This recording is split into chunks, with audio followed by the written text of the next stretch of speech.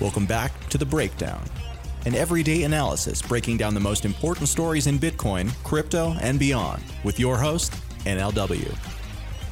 The Breakdown is distributed by CoinDesk. Welcome back to The Breakdown. It is Friday, December 20th, and before everyone heads off to their holidays and family celebrations, we're just going to be wrapping up with a conversation about kind of the two ends of the spectrum of the current crypto market. So on the one hand, we're going to be talking about the financialization of Bitcoin and the just robustness of the financial infrastructure evolving around Bitcoin, in particularly, I mean, crypto in general, but particularly in Bitcoin.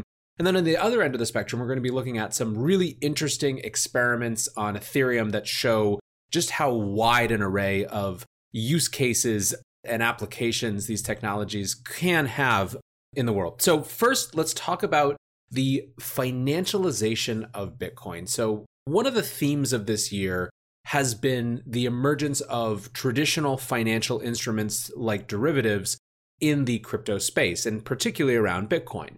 In fact, in a lot of ways, the institutionalization narrative of Bitcoin this year, to the extent that it came to fruition, was driven by these institutions offering new types of derivative products. And every metric in terms of how much people and investors are engaging with these instruments, as well as how many more offerings there are, is increasing, right? So by way of example, you have Bakkt, which comes from the Intercontinental Exchange, the same people behind the New York Stock Exchange, tweeting yesterday we set a new volume record, 6,226 physically delivered Bakkt Bitcoin futures contracts traded at ICE Futures US.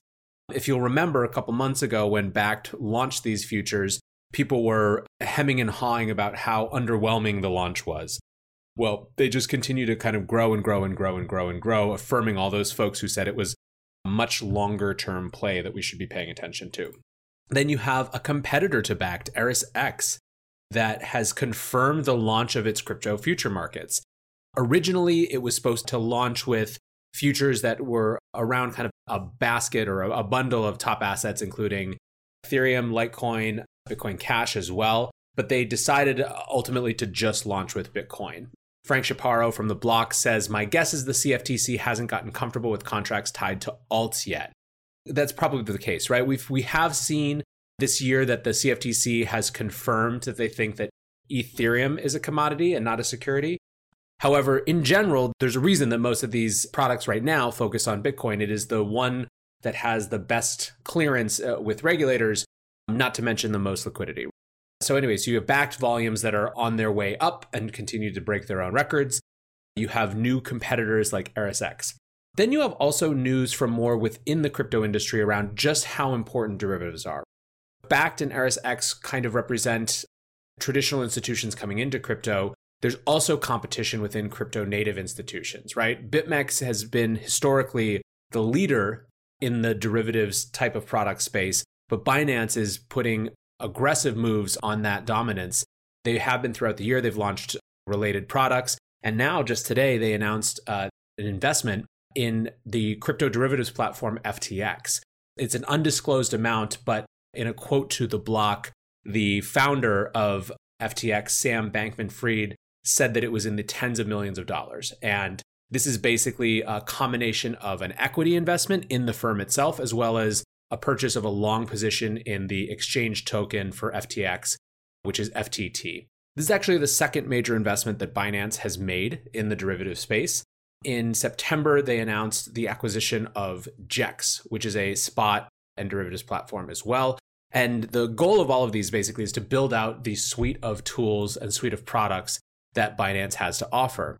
Now, Skew, that is a derivatives analytics platform, looked at some of the data and basically broke down this deal. So they tweeted out, 1, the FTX Binance deal. Below, FTX and Binance volumes combined over the last quarter in the Bitcoin futures market, trading at above 1 billion on a regular basis.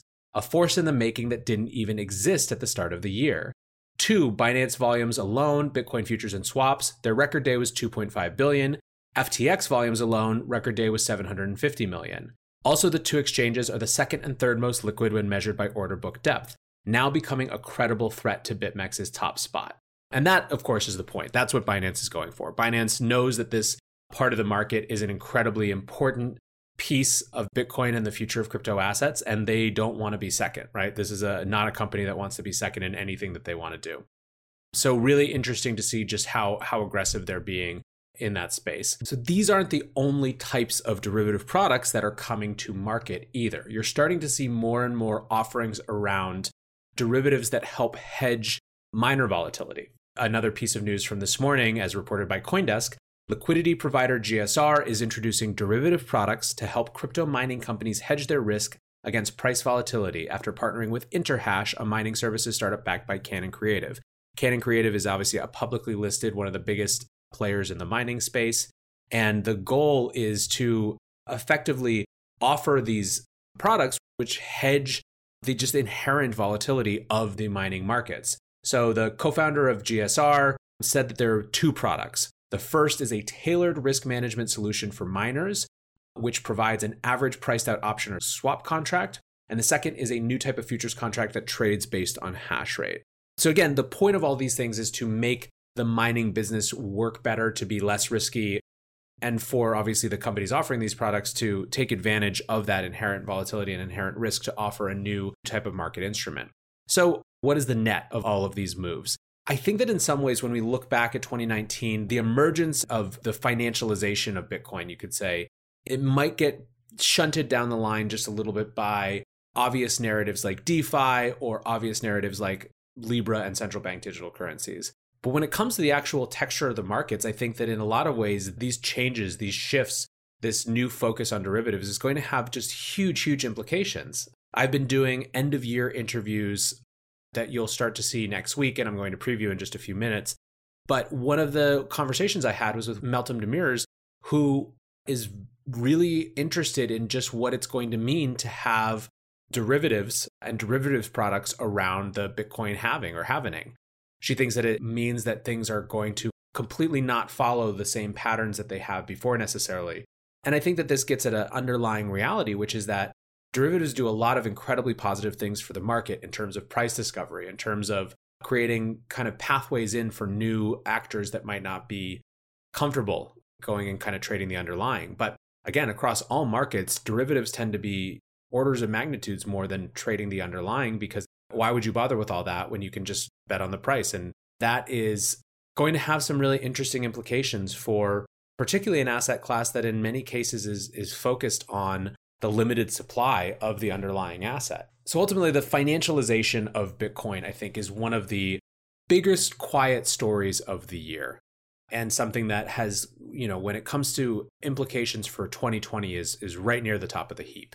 But with that, let's move to the other end of the spectrum, Art House Ethereum. So this is a great little piece from Brady Dale at CoinDesk. He says, "Meet the decentralized fashion house bringing overpriced t-shirts to Ethereum."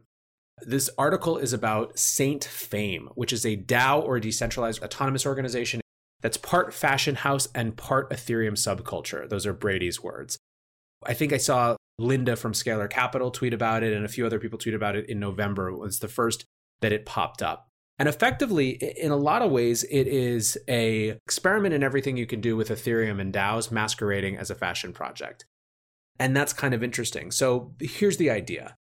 Effectively, the DAO is all focused at this moment around a specific limited run t-shirt. The DAO works by selling a token Fame. Each token can be exchanged for one t-shirt, and the price of that Fame token is determined using a bonding curve, which is basically a smart contract where each token, the price increases a little bit at a predictable rate. So for example, the first Fame token, the first t-shirt sold for $8, but if all 100 of the limited run Fame tokens sell, the last one will be something like $170,000. And I think right now, the most recent was at $158 or something like that, something on that order of magnitude. There's a lot going on here. Bonding curves are an experiment that were first kind of developed and invented by Simon Rouvier and have been a theoretical construct for a lot of their life. This project is using Aragon for governance to actually run the thing. Smart contracts are built using Zeppelin. I mean, basically, it's just a big, massive Ethereum experiment. So what do I think is interesting about this? There are a lot of folks in the Bitcoin space who get frustrated with this type of project because it feels so many millions of miles away from something that they think is so important, i.e., the development of a non-sovereign, undebasable, censorship-resistant money, that they can't believe that it's in the same space. And I understand that perspective. I think the interesting thing is that one of the subtexts, the sub-narratives of 2019 is that different parts of what we now call crypto or the blockchain space or whatever, moniker you want to use, they're kicking to be free of one another and to be able to develop in their own little sandboxes. And I think that there's no doubt, if you look back across the course of 2019, that DAOs are on the rise and poised to be a major force at least from an experimentation standpoint in 2020. People are really interested and excited to go explore how you can coordinate networks of people in different ways. And of course, that's so far away from goals like Bitcoin has that it becomes increasingly difficult to just see them all as part of the same thing because they happen to run on a shared underlying technology base. But I think that that's okay. And I think actually it's a sign of maturity that these communities and these different types and categories of projects are getting more and more frustrated being lumped in with one another.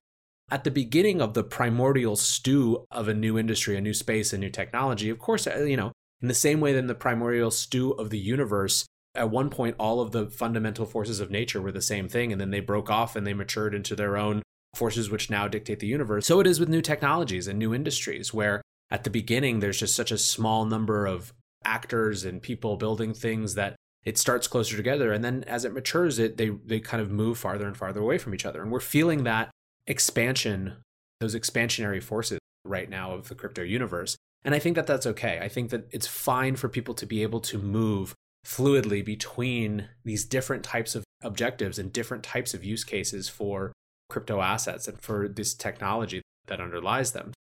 I think that that's part of what we're going to see in 2020 as well, is just getting more comfortable with the fact that these are maybe not one big industry, but a number of different industries that are kind of running orthogonally or parallel to one another. That actually gets me into my last point for today, which is just a little preview. So obviously it is December 20th, it's Friday. Next week is Christmas. The week after that is New Year's. And so to round out this year, I anticipate the news being a lot quieter. Obviously, projects aren't going to be announcing things. And so I wanted to do something cool and kind of our little take on end of year content. And so I've invited and been doing a bunch of interviews over the course of the last few weeks with some really, really great people around just like their micro interviews, basically around two questions. The first question is, what was the story of 2019, right? When the history books are written and they look back at 2019 as it relates to Bitcoin and crypto, what are they going to say the major narrative was? So that's question one. Question two is simple. What's a prediction for 2020? What is that suggestion about what 2019 was mean for 2020 and the go forward? And so I have, I think, about 10 interviews that'll be coming out each day from Monday going through the following Wednesday, going through New Year's Day. And then we'll be back on Thursday, January 2nd. And like I said, we have some really great people. We have Meltem Demirors, Catherine Wu, formerly of Masari, now at Notation Capital, David Hoffman, who does the POV Crypto podcast.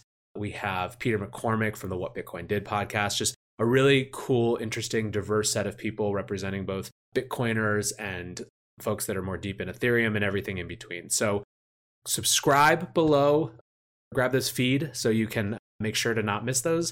And yeah, look forward to kicking off a new year with you guys on January 2nd. But until then, I hope that you have an awesome holiday. Keep thinking big, keep thinking bold, and I will catch you guys in the new year. Peace.